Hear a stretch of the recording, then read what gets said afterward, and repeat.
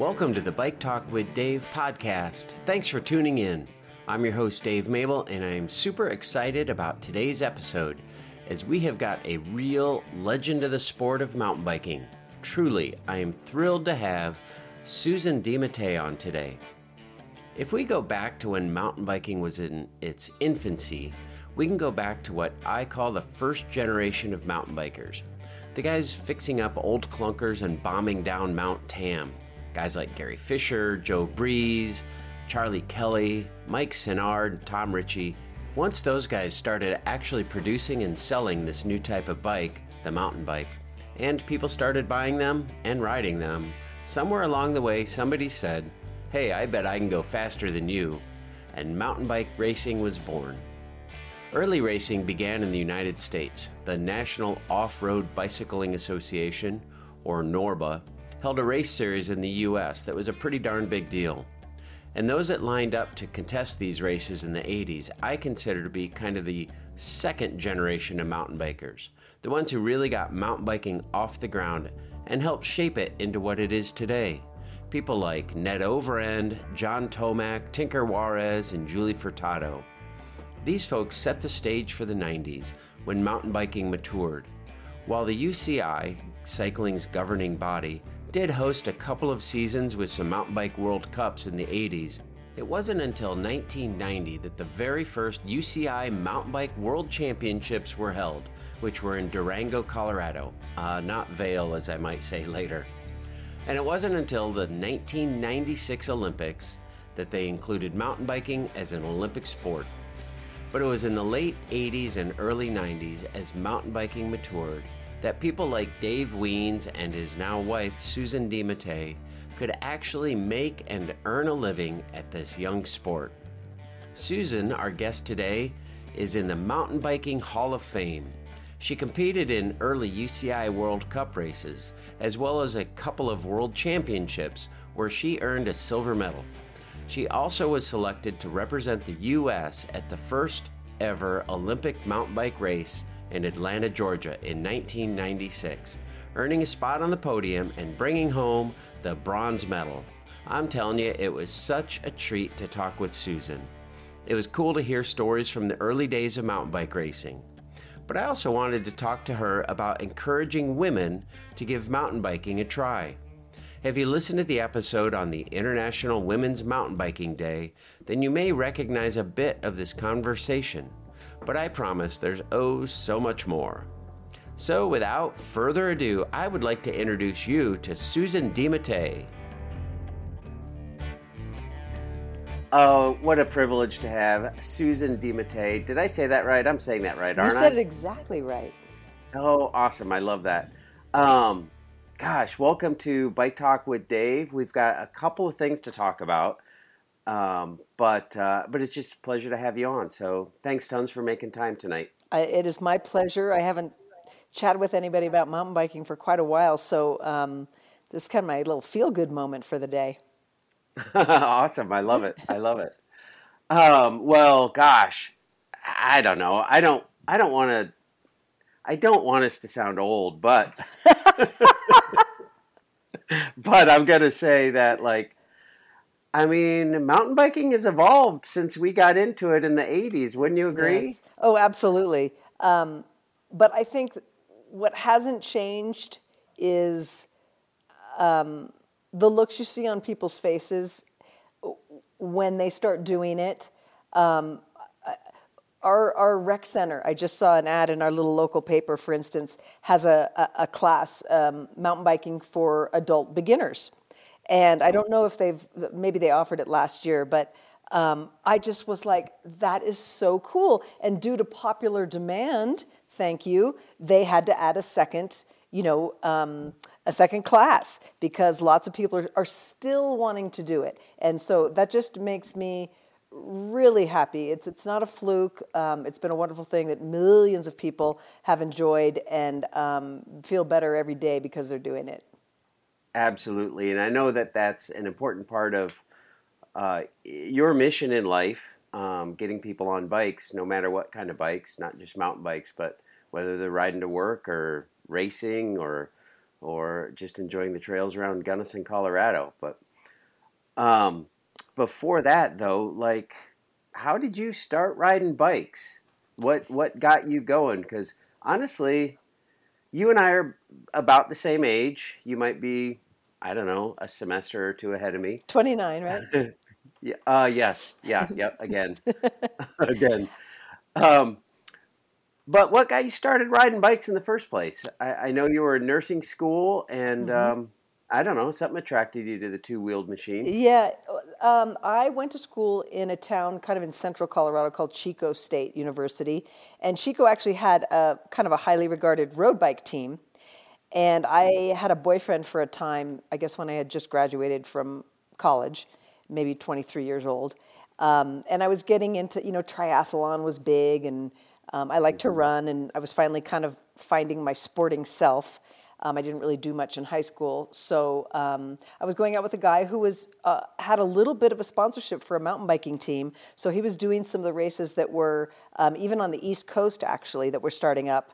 This was mid to late '80s, and so I kind of was like, well, if he's doing it, why shouldn't I get a bike and do it? And so I just kind of started doing it for fun and exercise and enjoyed it and started going to some races. And why should I just watch him? Why don't I enter? I think I'm okay.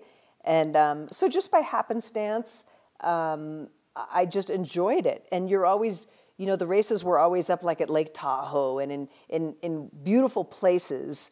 Some would, I was familiar with and many not. But it was just a great way to kind of start seeing some of even California, where I grew up, Northern California. And ironically, this is how old I am. When I graduated from high school, whatever year that was, 1980, mountain bikes weren't really around yet. I was in the, quote, hotbed of mountain biking, Marin County. And it wasn't until I graduated from college and went back to Marin, but by that time, a lot of the trails were closed. Um, Oh, yeah. So anyway, I liked. those dang hoodlums of Marin County, right? Yes, yes, and so it was starting to be a thing. But loved road racing. Did quite a bit of that just out of college, and then some mountain bike races, and it just kind of snowballed to where, wow, I'm doing okay at this, and I really really like it, and started making a little money, and decided maybe I can give it a go. And so the timing was impeccable. It was a great time to get in because it just wasn't, the world wasn't inundated with it yet, but the world was getting excited about it. So that was kind of how I And segued in. so you were getting excited about it as well. I have to ask, do you keep in touch with the dude you were dating who got you into mountain biking? This is the most ironic question I've ever been asked because a day or two ago, I saw somebody on the trail who lives here who owns a bike shop. And they said, Susan, I just heard that Mike passed away.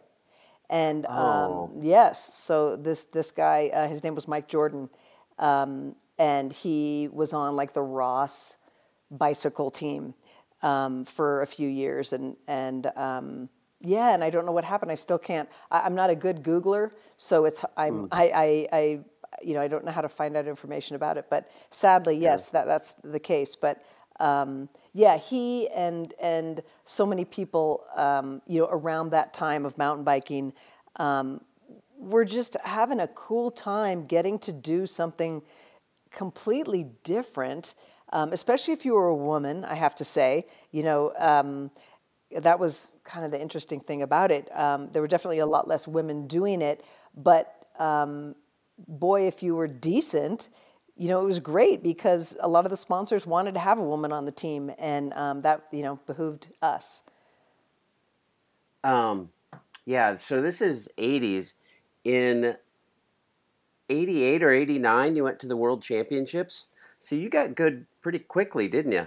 Yeah, but again, it wasn't that hard at that time to do it. I was a good climber and cardiovascularly good. My descending skills, my technical skills were terrible. I trained 90% of the time on a road bike, so I could get away, especially when the races used to be really mountain biking. You're Hmm. climbing mountains. Um, Even in Europe, there was a lot of climbing and stuff, so I could get away with not being so good technically, but being able to climb. But yeah, it was great. All of a sudden, yes, we get to go to the World Championships. This is just it seemed a little bit surreal at the time, but really fun. And I think I knew how lucky I was to get to travel to some of these places that I had not yet thought even that I would be going to in my early 20s over to Europe and stuff. And that was such a treat. It's super interesting talking to you because at that time, mountain biking was so new. Like, I'm not sure if the World Championships you went to was the first for mountain biking or not, but it couldn't have been more than the third or fourth. Yeah, I think I just read something about this offhandedly. It might have been the second. I'm talking about one that was in Spa, Belgium. Hmm. And Sarah Ballantyne, my idol of idols, who had been doing it for a year or two prior to me, and she'd done all kinds of cool things athletically, and I just thought, she was the be all end all, still, and she's like, yeah, come on, Susan, this will be great, and we chatted during the race, because we could back then, because there, especially in Europe. Now that was a little bit of a difference. In Europe, there were a little more maybe traditional roles for women in cycling. They had women road racers, of course, but the women getting into mountain biking was just a few years behind us. But certainly by the early '90s, all those women came running, and I think that were pretty well embraced by sponsors and so on. So it was really cool to see the sport grow and to see lots of not so traditional European women jumping in. Didn't you get second in that first? I think I did. In That's pretty awesome. Do you know where that medal is?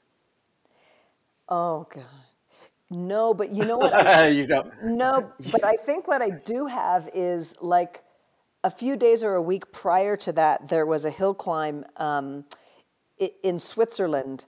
We were just trying to do anything to train, and so we were looking Mhm. for races that were all nearby in that region.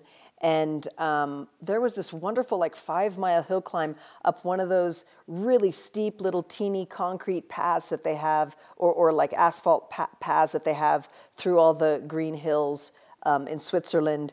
And I got to do that race as a training race, and the prize was a huge cowbell, like a real cowbell, and I do have that one up on a windowsill somewhere because I just thought that was the coolest thing. That's awesome. That is super awesome. I love that. So fast forward a couple of years to the '94 Worlds at Vail. That had to be surreal. Again, silver medal. Yeah, you know what? That is, I think I really am proud of that event because that was like the height of the height. Lots of actually really good road racing women came to that event, and every single really good mountain biker was there, and so I was super pumped. It's always fun when it's in your home state. By that time, I'd been in Colorado for a little while, so that was really fun, and there was just a great vibe about it, and the crowds were enormous, and really vocal and fun fun to interact with, and just so inspiring. So that was a really fun time. And some of my family was there, which was really great. But the funny thing was, one of my girlfriends was getting married in Washington State that next day. So I remember we finished the race and gave lots of hugs around. And then I said, I got to go catch a plane because my friend's getting married. And so I had to leave that evening to go to that wedding, which was also really fun. But it was a great event for the Americans and for mountain biking. It was a pretty big time. Yeah, for sure. And I would say that you are a super good and loyal friend. If if that says anything, like I feel like anybody could say, like, I'm at the World Championships, I'm podiumed. Um, Yeah, I'll send you a nice wedding gift, but you actually went. That's yeah. awesome. So let's talk a little bit about the Olympics. I think I mentioned, I don't remember if it was while we were recording or not, but you are my first Olympic medalist that I've had on Bike Talk with Dave. So I am very excited. I grew up an Olympic fan, whatever the sport, whatever summer, winter, I don't care which. I love the Olympics. I always have. And it's this, I don't know, this fairy tale land for me. And like you're a human who was there, who I get to talk to. Did you? My first question would be: did you participate fully in the Olympics, or did you go in and do your race and exit? So first, I have to say I'm totally in agreement with you. I was the same way growing up. Loved all things Olympics. Loved seeing people just who are good at what they do it best under pressure and in the competition. And actually, when I was like 14, I think I loved gymnastics. I still love Hmm. gymnastics, and saw Nadia Comaneci. I don't know if you remember that name, Oh yeah. and just thought, okay, I want to be Nadia, and she was my idol, and just thought, wow, Olympic dream, so cool. And then, of course, 6 months later, that's gone. But such a super privilege. Again, timing was impeccable for those of us who were kind of racing around that time to get to have Olympic trials and know that we were going to be doing this Olympics in the USA again. What a treat, because more family members and people that can go, and it made it easy on us. And to your question about did we take part, we did get to do the opening ceremonies, and I remember seeing Katie Couric, a few bleachers down from us, interviewing all the really hot track stars. And this is when they had, like the gold shoes and Yep. all that kind of Michael stuff. Yeah, Johnson. Michael Johnson, yeah. And so that was really, big eyes and super cool. We were all kind of in awe. Our little, aw shucks, we're mountain bikers and we were kind of new to this. But opening ceremonies was wonderful and exciting, and we through the USOC, they had secured a wonderful house. We called it the compound. It was this very big house that someone owned, and they donated it to the cycling athletes. So the road cyclists and the mountain bikers got to stay in these few different buildings that were on this wonderful property. So we were, one way that was fantastic because we had privacy and it was quiet and it was calm and all that. But we weren't in the Olympic Village, which I Mm. understand, is kind of a cool thing too. Yep. And then on the other side, I was whatever I was, 32 or 33. And so I was a little older, and so I was fine with it. You know what I mean? I wasn't trading pins and things like that, and that some of the kids do.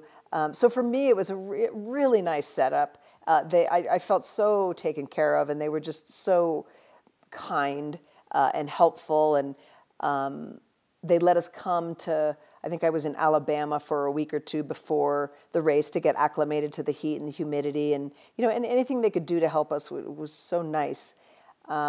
So yeah, that was all. It was kind of like you're saying. It was kind of surreal to me too, to actually be there.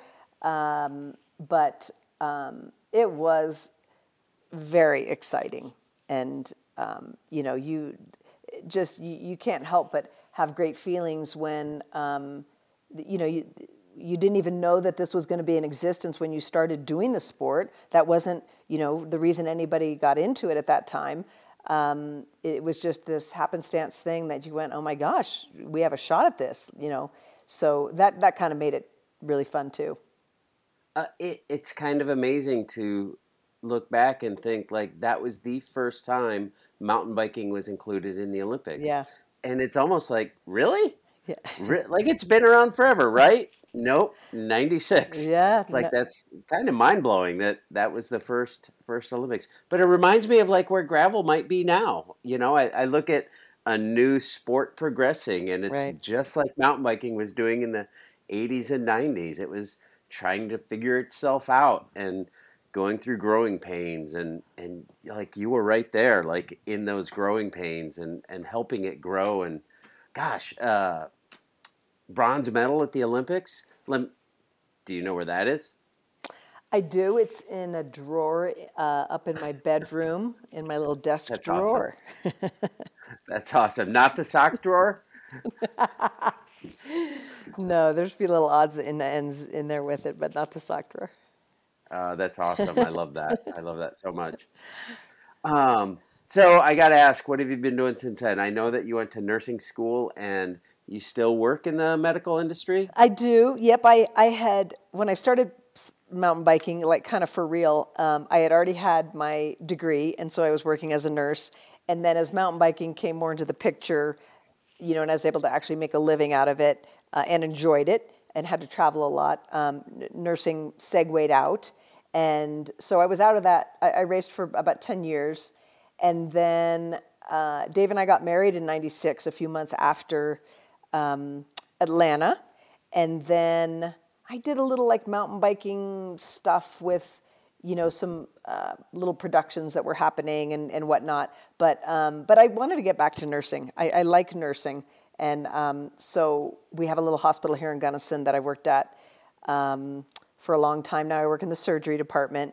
And before I went back there, had kids.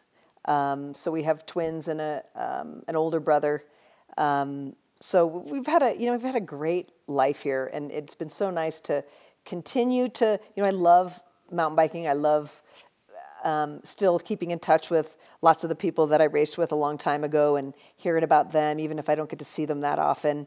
But still love the sport and still love, kind of my other passion. I'm interested in medicine and things like that. And so I feel like I've gotten the best of both worlds. And I felt really lucky that I could segue back because I think it's hard for some people, if you're doing a sport, there's so many years of livelihood maybe.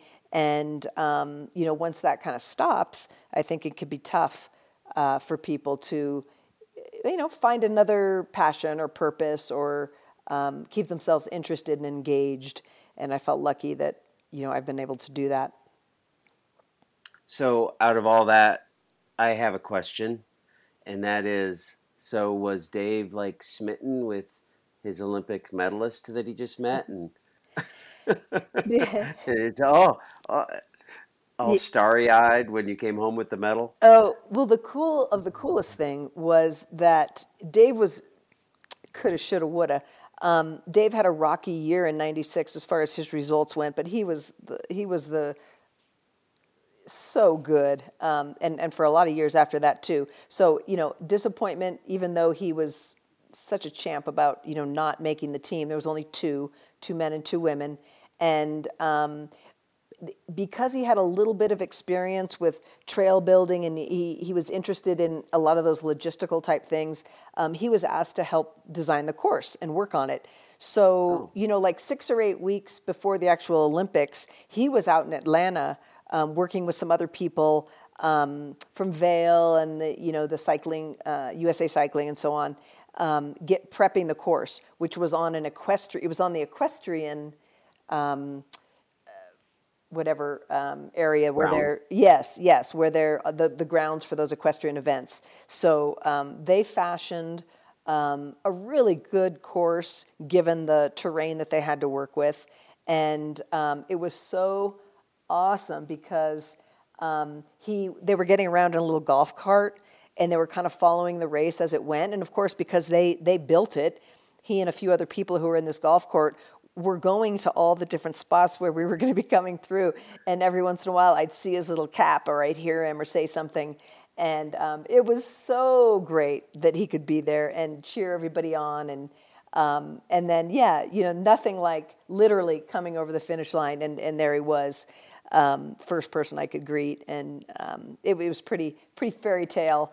And just so nice. It was really a nice event, and I was super stoked, obviously. But at the same time, my teammate on the Olympic team, Julie Furtado, she's the greatest. She's I can't say enough about her talent. She was unbelievable in every discipline of mountain biking, and so consistent, except when it came to some of those, end of the year races. She just won everything all year long, and then tended to fade a little bit. And I think she was also having, I believe it was her lupus diagnosis,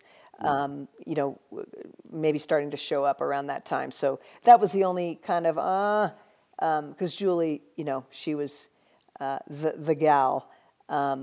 But she was gracious and sweet, and we still had a few good laughs just before we got on the line, and it was fun to have her there as a teammate. Yeah, gosh, you're all. I don't want to use that word too much, but you're all legends. Like, I grew up watching all of you, and that's just awesome. Kat Nash was in that race, Katarina Nash, and I know her from cyclocross. Yeah. She's still, racing. A She's a little bit beast. younger A than. beast. She is a beast. She Yeah. is a beast, and like still competitive. Yes. Amazing. She's amazing. But she was in the '96 Olympics. I think that's awesome. I think Yeah, it's I super know. I cool. remember, and I think she even started excelling. I mean, there were a few people in that race who were still racing. Like 5 years ago, Gunrita Dahl, who came in just behind me in '96. She's unreal racer for a long time. So yeah, it's been. I don't keep up a ton on the latest, but I know I see and I hear, and I'm interested in kind of knowing who's doing what, and keeping track a little bit. And it's fun to see because these girls, Kate Courtney and Georgia Gould, that was a few years ago now, but a bunch of them who are just they're technically so fun to watch, and beautiful at what they do, and it's really cool how the progression of all the riders for sure, and even the equipment. I laugh, when you think about some of the equipment that we started on Oh yeah. Yep. back then, but at the same time, I think those of us who love to ride. Somebody at work just asked me, "Hey Susan, what do you recommend for bikes?" And I don't know. I'm lucky enough to get secondhand stuff from Dave or some of his, people that he's with. And so all I know is if it rolls, I'll ride it. If it has brakes, I'll ride it. And I'm not really fussy like that, but I just like to know that it's going to roll for me for, an hour or two. And it's just amazing some of the stuff they have now and what they can do with it. It's fun to see, but basically still a bike. It is still a bike. Two wheels, two pedals, handlebars, brakes. Yeah. Hopefully brakes. Hopefully brakes. Do you remember what bike you rode in the Olympics? I did. I had my Diamondback. It was a titanium bike. It had, I did have suspension because whenever that was, we started getting suspension 90, 91. And I don't have it here. It's actually in the Bay Area, in Marin County, or no, in Davis, California. There's like a cycling Hall of Fame type place, and they have mementos of different people's jerseys and bikes and stuff like that. And it's there. But my old bike that was like a twin to it, that was my training, not racing bike, but they were built up the same. That has lived in my dad and stepmom's base garage for 30 years, so that when I go home to the Bay Area, I take it out. It has bar ends still. It has the same like Manitou fork. It's like urine yellow color. It's hilarious, and I don't care. The thing rolls, and I don't have to pack it up when I go, and it's great. That's awesome. Tires still crusty, or can you No, get new tires put yeah, on it? no, I'm not gonna lie. I finally 2 years ago put one new tire, I think, and otherwise it's the same. Yeah, with none of this, stands or anything. I mean, they're old tubes, and Right, right. yeah. So you gotta love it. Yeah, I still love just getting on any bike and be able to cruise around wherever I'm at. But they are definitely a little more built for speed these days. Boy, oh boy. Do you ever watch the World Cups? I see little bits here and there. Yeah, I Would you know. even do that course at full speed? I know. I know. It's so great. No, but that's what's so cool, is just seeing that progression of people. You know, these kids that I know, little kids, you know them too. They didn't have striders even when my boys were growing up 20 odd Mhm. years ago. But now these kids are getting and getting really proficient at mountain bikes, and mountain biking when they're literally 5 years old. And so their center of gravity is really low. They have no fear. They're super comfortable on their bike, and their parents are really good riders, and they're always taking them on vacation here and there, and they're just really really good at a really young age. Whereas you and I or anybody else around there, I rode a whatever it was, like a Raleigh 10 speed, to and from school or something, but it's just such a different thing. I'm assuming growing up with, and having those skills from a really young age instead of learning them, when you're older than 20. I was, whatever, 22 maybe when I got on a mountain bike. So, yeah, these people the men and women both are such beautiful bike handlers. It's true, like poetry watching them. 100% agree. Yeah, 100% agree. yeah. Uh, and the technology is like, it does help it along, but I mean, that's not everything. Yeah. Oh Still got no, to steer the dang thing. you do, and these people they're so darn fit. And as you were mentioning earlier, like you mentioned gravel or whatever. I do remember a lot of the fun that I had, and that I think some other people that I raced with had, because a lot of people came over from the road to mountain Hmm. biking. They thought it was more fruitful, maybe a little more fun. They thought they were going to come over and maybe kick booty, because they didn't think mountain bikers were fit. And that was really fun to do stage races and things with them. I loved road racing. And so a lot of the mountain biking women and men did a lot of stage races and road races. And it was the best training ever, except it wasn't super technical. So I see the overlap. Like, I think the guy's name, is it Tom Pidcock? Pidcock. Yeah. Yeah, who won a medal, the gold, I think, and he just won a World Cup, I think, again this last week, maybe in Italy or something. Yep. But he came, I think, from the road and/or cyclocross, and boy, oh boy, he's not winning those races without knowing how to handle a bike. I mean, seriously. So something's going. You know what I mean? It's really Yep. cool. That's I guess a point of pride is that I feel like mountain bikers started getting the recognition for, it's not just handling the bike. You have to be fit as a fiddle, and now there's teetering so much on the edge of both of those things. You can't win unless you are really fast and strong and a really good bike handler. So the races are exciting and cool to watch. They are exciting and cool to watch.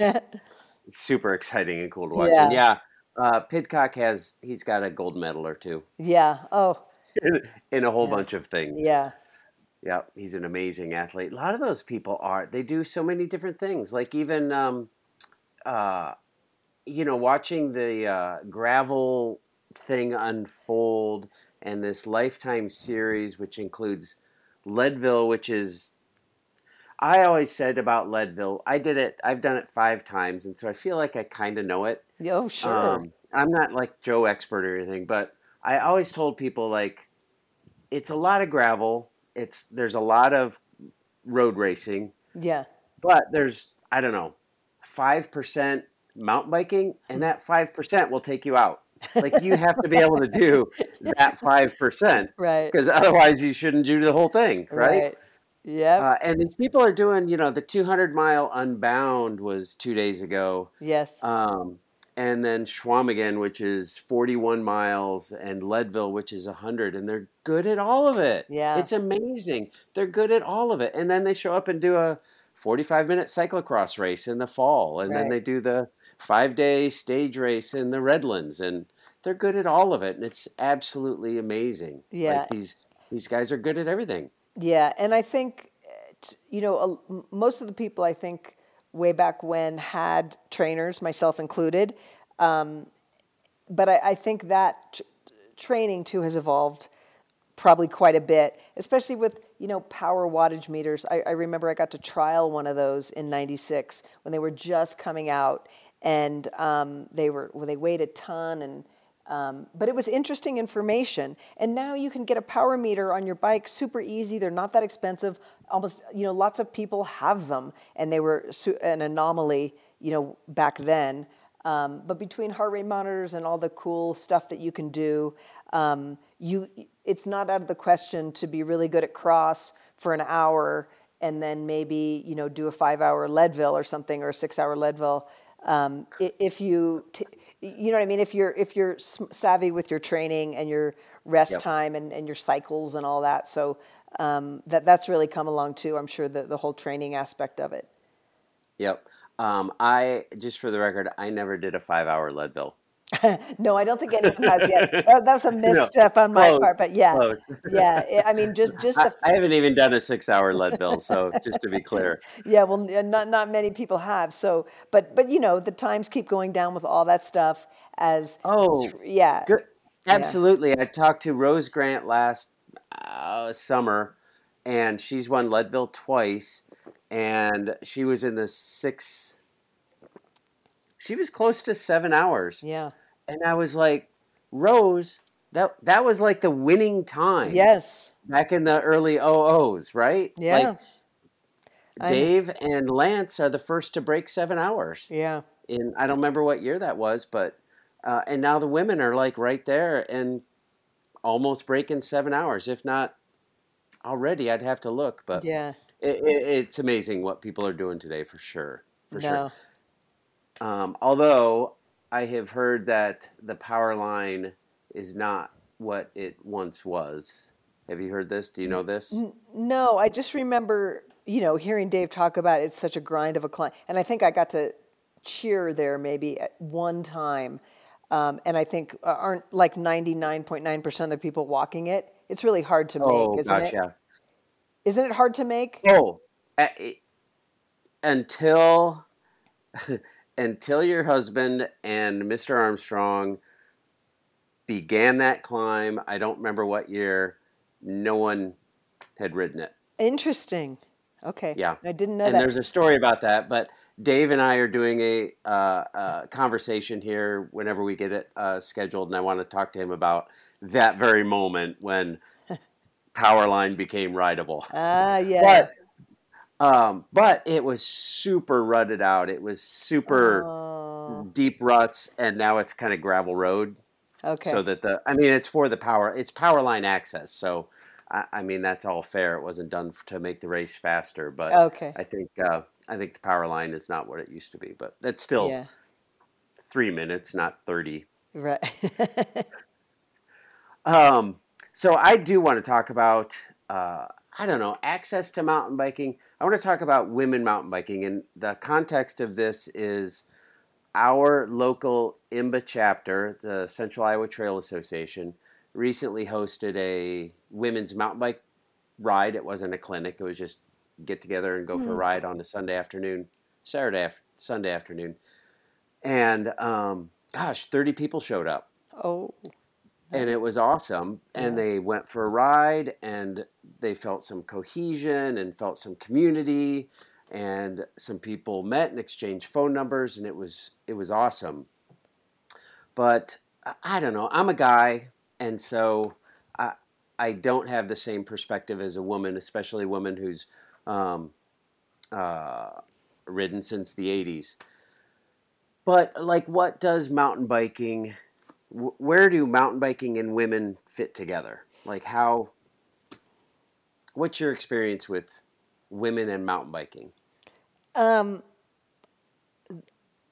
never tire of this because I feel like for me, being self-conscious and not a lot of self-confidence when I started getting into that sport, and the growth I had in becoming confident and not so self-conscious, doing that, and in tandem with, these people that I was meeting, these women who were obviously, pretty independent, and they were go-getters, and they were adventurous, and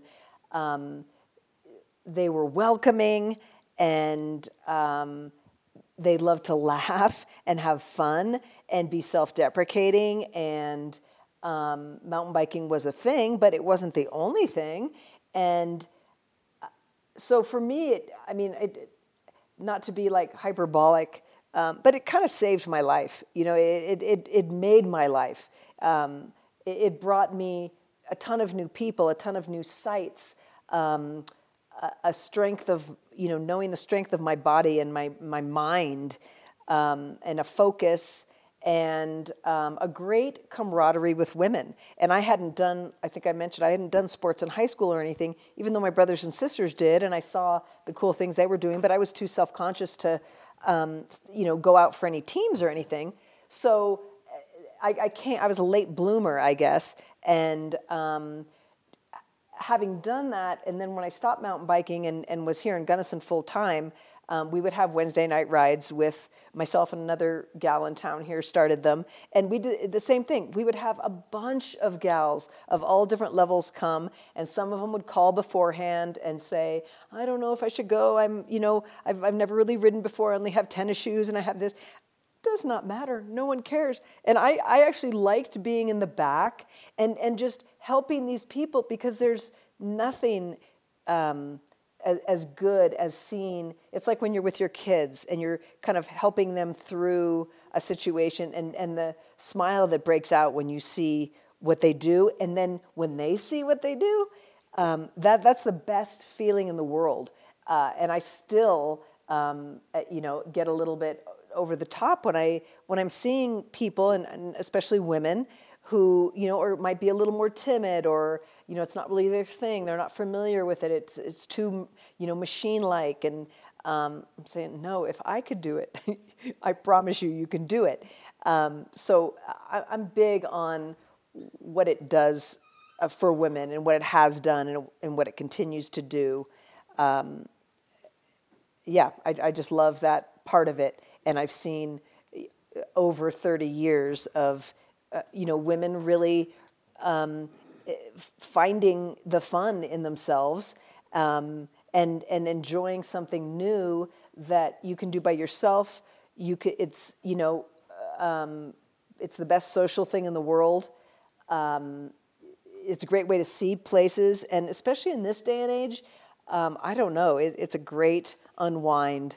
And I think it's a wonderful coping mechanism, in addition to everything else it does for you, as far as your self-confidence and relieving stress and just being in nature. Those are all super important things, and I feel like that sport does all of that just to the nth degree. You answered 5 questions right there. That's awesome. I love that. Were there women who were influential to you as you were getting into the sport? I mentioned Sarah Ballantyne. She was kind of the queen. She'd been doing it, for a few years before I came in, and she would pretty much sweep everything. But she had just a great attitude, and she just loved to laugh and was very inclusive. And, it was competitive, but it wasn't, mean competitive. It was a healthy competitive of, she'd say, Susan, God, that was awesome. You did so great. You pulled away from me there. And I'd say, well, Sarah, awesome, because you dropped me on that descent like a rock. And, we had fun, and I think we made each other better. Jackie Phelan, who has been around even longer than us, she's still, I'm still in contact with her, and just the most unique, interesting, very talented rider still, to this day. She still rides a lot. She was also really cool, because she was super low key, loved to travel, liked the racing, but she loved the experience and the culture of, if we were in Hungary, for instance, she was on we had a World Cup in Hungary one year, and she was there, and she wasn't with our little Diamondback clan, but, we met up, and we went to a flea market in Hungary. Like, I wouldn't have thought to do that. But what a great thing to do. It was awesome. And she would bring things home from this flea market just because she could. So she was a wonderful influence, and also very vocal for, women's pay, equal pay, and equal, she wanted to race as long as the men. She wanted to be paid the same. She wanted all the same attention, and just a lot of equality type things that I don't think had really been talked about a ton, or some of the other women weren't really pressing for. So she's fantastic in a lot of, and was like right there when NORBA first started. That was a big National Off-Road Bicycle Association. That was the thing when we were racing, the biggest thing. So she definitely has left a stamp. And then so many of the racers that I knew, especially from Colorado, who were just super fun gals, loved life, loved socializing, and they loved competition. But at the end of the day, we like to get together and cheer on the guys during their race, and then go out and have dinner and just have a nice time. And of course, Julie, I was always been in awe of her prowess. She was like the best athlete I had ever seen in action, and so it was really cool to be racing with her, and sometimes on the off occasion come in ahead of her. That was like that's it. I'm done. It was a great day, and my year's been made. And it was probably because Julie was sick or something. But anyway, had just some great friends and people who made it such a treat to go to the races all the time.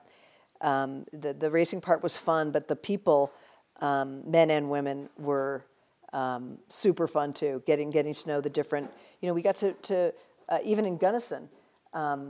Dave had a house here when I first moved here, and people from the Italian Diamondback squad, men and women, would come, and they would stay at our little house.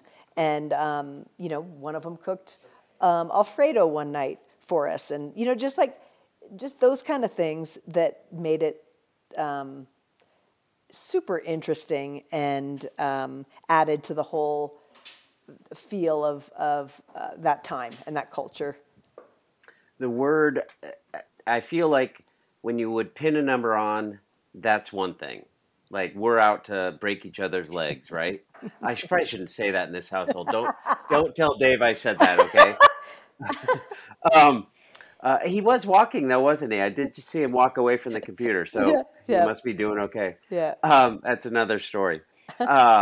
So you pin a number on, that's one thing, but outside of after the finish line, it was welcoming. I'm hearing the word welcoming, and it was a welcoming environment. They welcomed you in, and helped you develop the confidence that you did through the sport.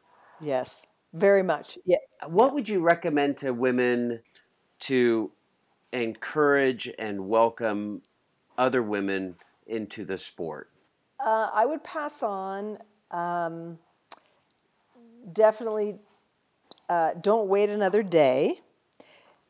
Go out, start reasonably, which usually means with somebody who's a more experienced rider, but somebody who's not going to take you on something that's going to scare you or intimidate you, and then do it again the next day, and the next day, and the next day, and the next day, and you're going to see so much progress so quickly, and you're going to feel really good, and your confidence is going to grow so quickly, and have fun with that.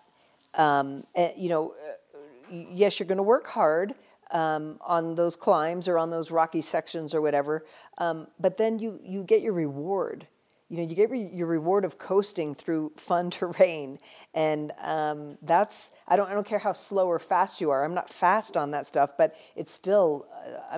That's the best part. I did all the hard stuff. Now I get the fun stuff, and so that's self-fulfilling right there.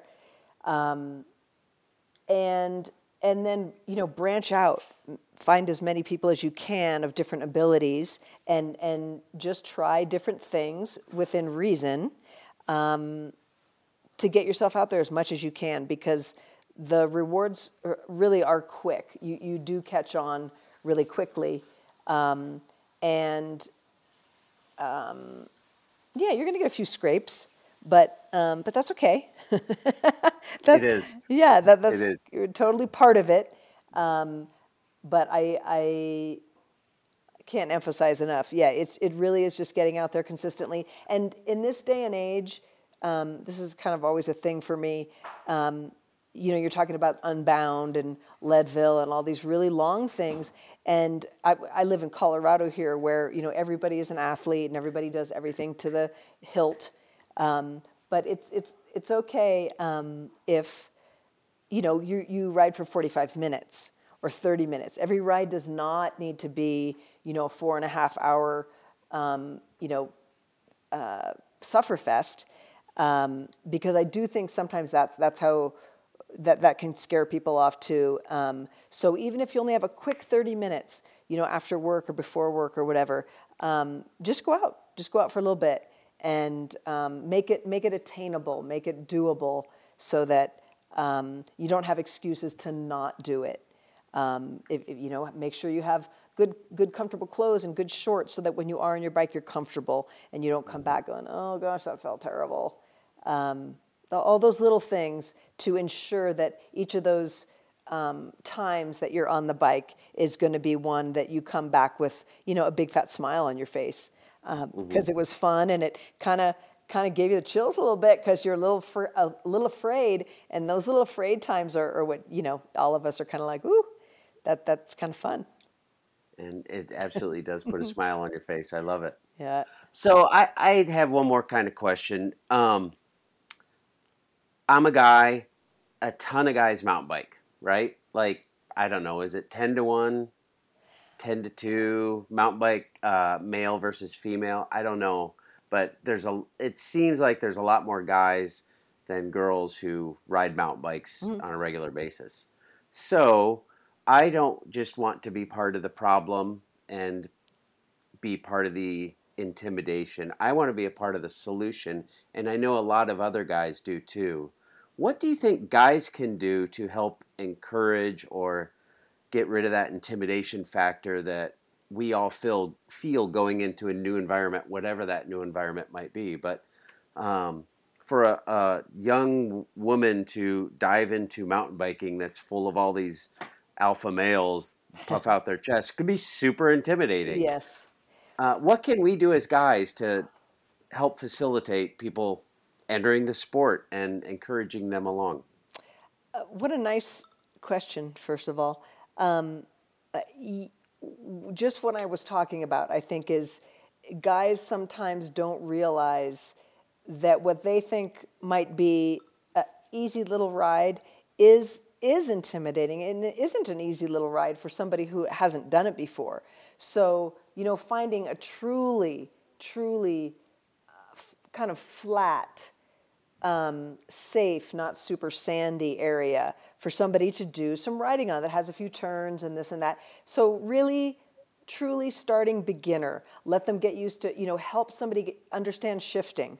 Why do you want to be in this gear before you get to this hill? Why do you want to be in this gear when you see there's an obstacle coming? Just the basics. They didn't even have dropper posts and stuff, way back when. But now you're shifting, you're braking, it's a dropper post, it's, do I want to lock my bike out? I mean, there's a few things going on that could be going on, but get used to the very, very basics first, even if that means flat pedals, so that you can get your foot off quickly, and, if you're trying something and you fall over. So I think for males, and I think this is the number one reason a lot of people kind of shy away from mountain biking, is because the prototypical got taken on a ride by my husband or my boyfriend and it totally turned me off. It wasn't fun at all. It was total death march. And I get it. I mean, Dave's dragged me on some things where I'm like, oh, I'm going to kill him. Because, to him, it's like, it's not that big of a deal. And I'm like, are you kidding? I'm dying. So it's just understanding that truly giving a person the chance to get the basics down and then slowly introducing the slightly more difficult things so that they can feel a progression without being scared. If people are paying attention to that, I think that's a great way to start. What's your dream? I just think there's so much room for bikes in the world. They make so much sense. And now we're coming back to this, our poor climate. I'm lucky enough to live in a place where I literally every day I ride my bike to work. I happen to live 4 blocks away. Not everybody can do that. I'm super lucky.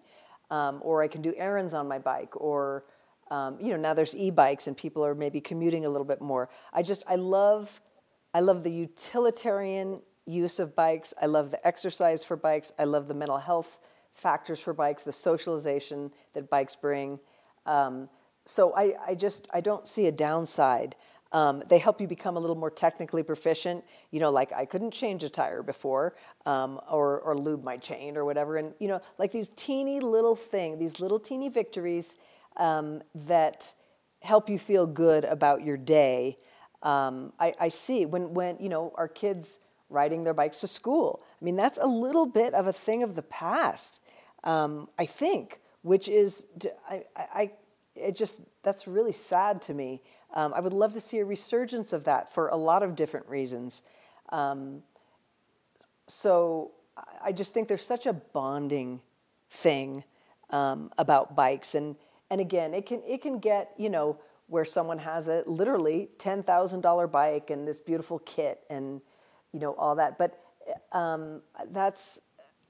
that doesn't matter. To me, that doesn't matter. As long as the person is deriving pleasure and satisfaction and,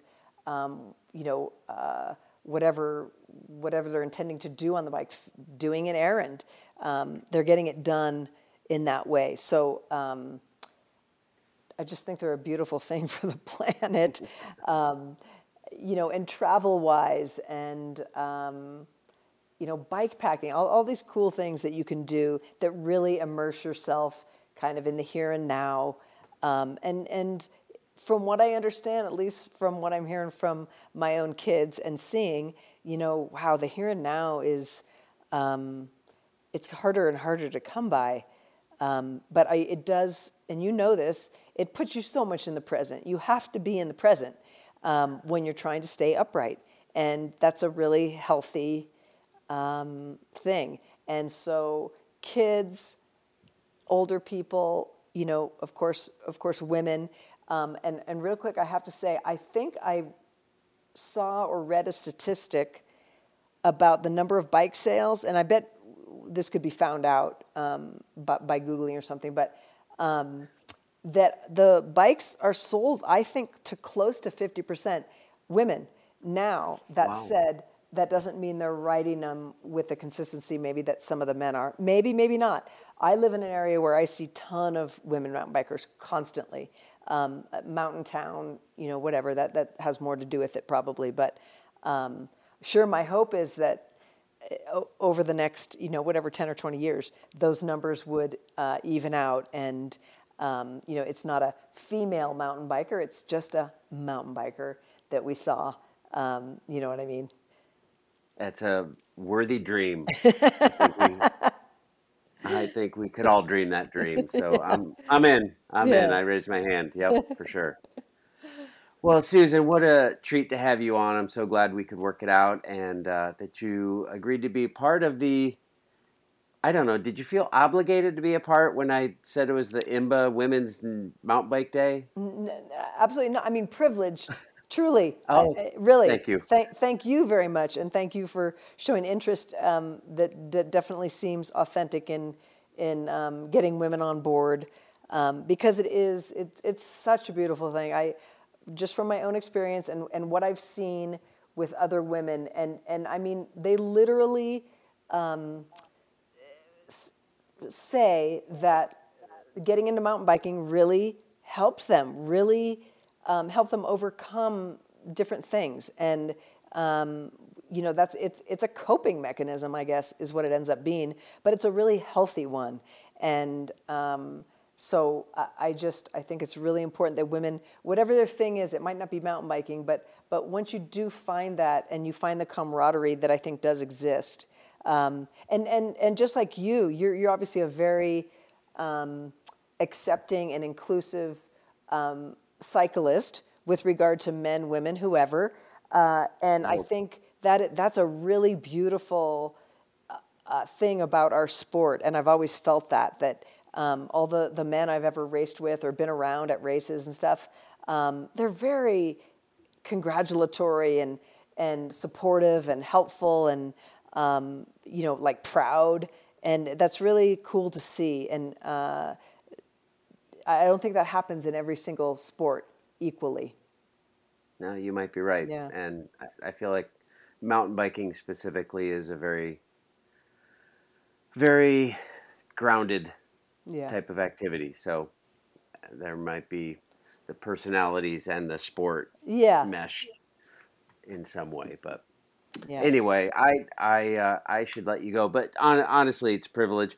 The reason I asked if it was an obligation is because if people don't know this, because your husband Dave is he chairman of the board? Is that what his role is? He's I guess what they call executive director. He's executive director, okay. Yeah. Of the International Mountain Bike Association, IMBA. Mm-hmm. So, I don't know. That's a good connection right then and there. I love it. Yeah. And I'm excited to talk to Dave about IMBA because I know IMBA has had its ups and downs over the years, and it sounds like it's on an upswing, and I love that. IMBA had a lot to do with our having mountain bike trails in Des Moines, Iowa. Great. We worked with the trail care crew several times. They worked with our county, with our city, and we were able to secure one little 7-mile long trail 25 years ago. Wow. And now there's probably, 35 miles of mountain bike trails inside the city limits of Des Moines. That's so awesome. And more beyond. So we have IMBA to thank for the support and advice and everything. But anyway. Yeah. Well, that's good. I'm glad to hear that because, yes, they've been around for a long time. And, they seem very keen on inclusivity and accessibility. And I just love that because not everybody is lucky enough to, maybe as you and I have, start mountain biking at whatever age and do it recreationally. There's costs to getting involved with it. And, I think right now they're really keen on trying to get as many people of as many backgrounds as possible. And if there's trails in cities, making it so much more accessible, that's a huge thing. So, yes, I'm sure you guys will have a good conversation, and they're a good group. Yeah, absolutely. Susan DeMattei, thank you tons and tons for coming on Bike Talk with Dave. It was a pleasure chatting with you. It's been a couple of years since we chatted last.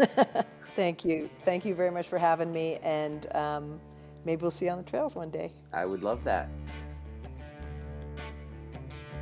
Thanks for tuning in to this week's episode of Bike Talk with Dave with mountain biking Hall of Famer Susan DeMattei. What a treat to have her on. I really hope you enjoyed her as much as I did. I'd like to thank Chain and Spoke for supporting the show, and you are welcome to as well. I'd love it if you would rate and review on your favorite podcast platform and give us a follow on Instagram and Facebook. When you do, it really helps the show's audience. Statistically, we have grown to be among the top 10% of podcasts based on downloads. And that is a big thanks to all of you for listening and sharing. Now, if you really love the show and you want to see it continue, feel free to support the show financially. Just look for Bike Talk with Dave at buymeacoffee.com, and when you do, I'll send you a sticker.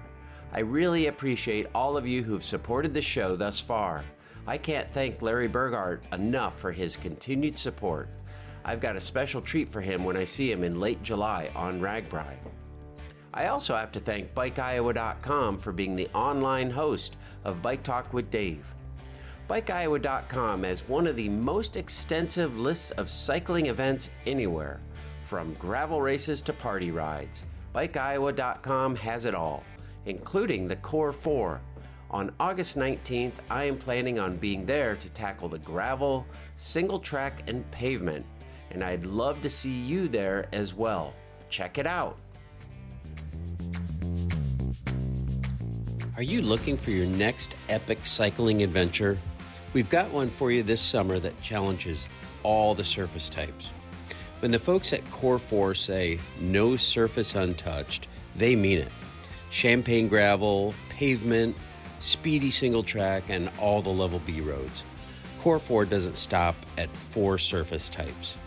They've got an ethos to get all bodies on bikes, and it comes through initiatives which support socioeconomic justice, gender equality, and bike advocacy. It's all about community, opportunity, recreation, and engagement at Core 4. Go early, bring the fam. They've got everything: bikes, bevs, packet pickup party at Big Grove, live music, free camping, and finish line fun for all. Do not miss the No Surface Untouched action in Iowa City on Saturday, August 19th. 100, 50, and 25-mile options. Follow along on Instagram at Core4Bike and get in the lineup.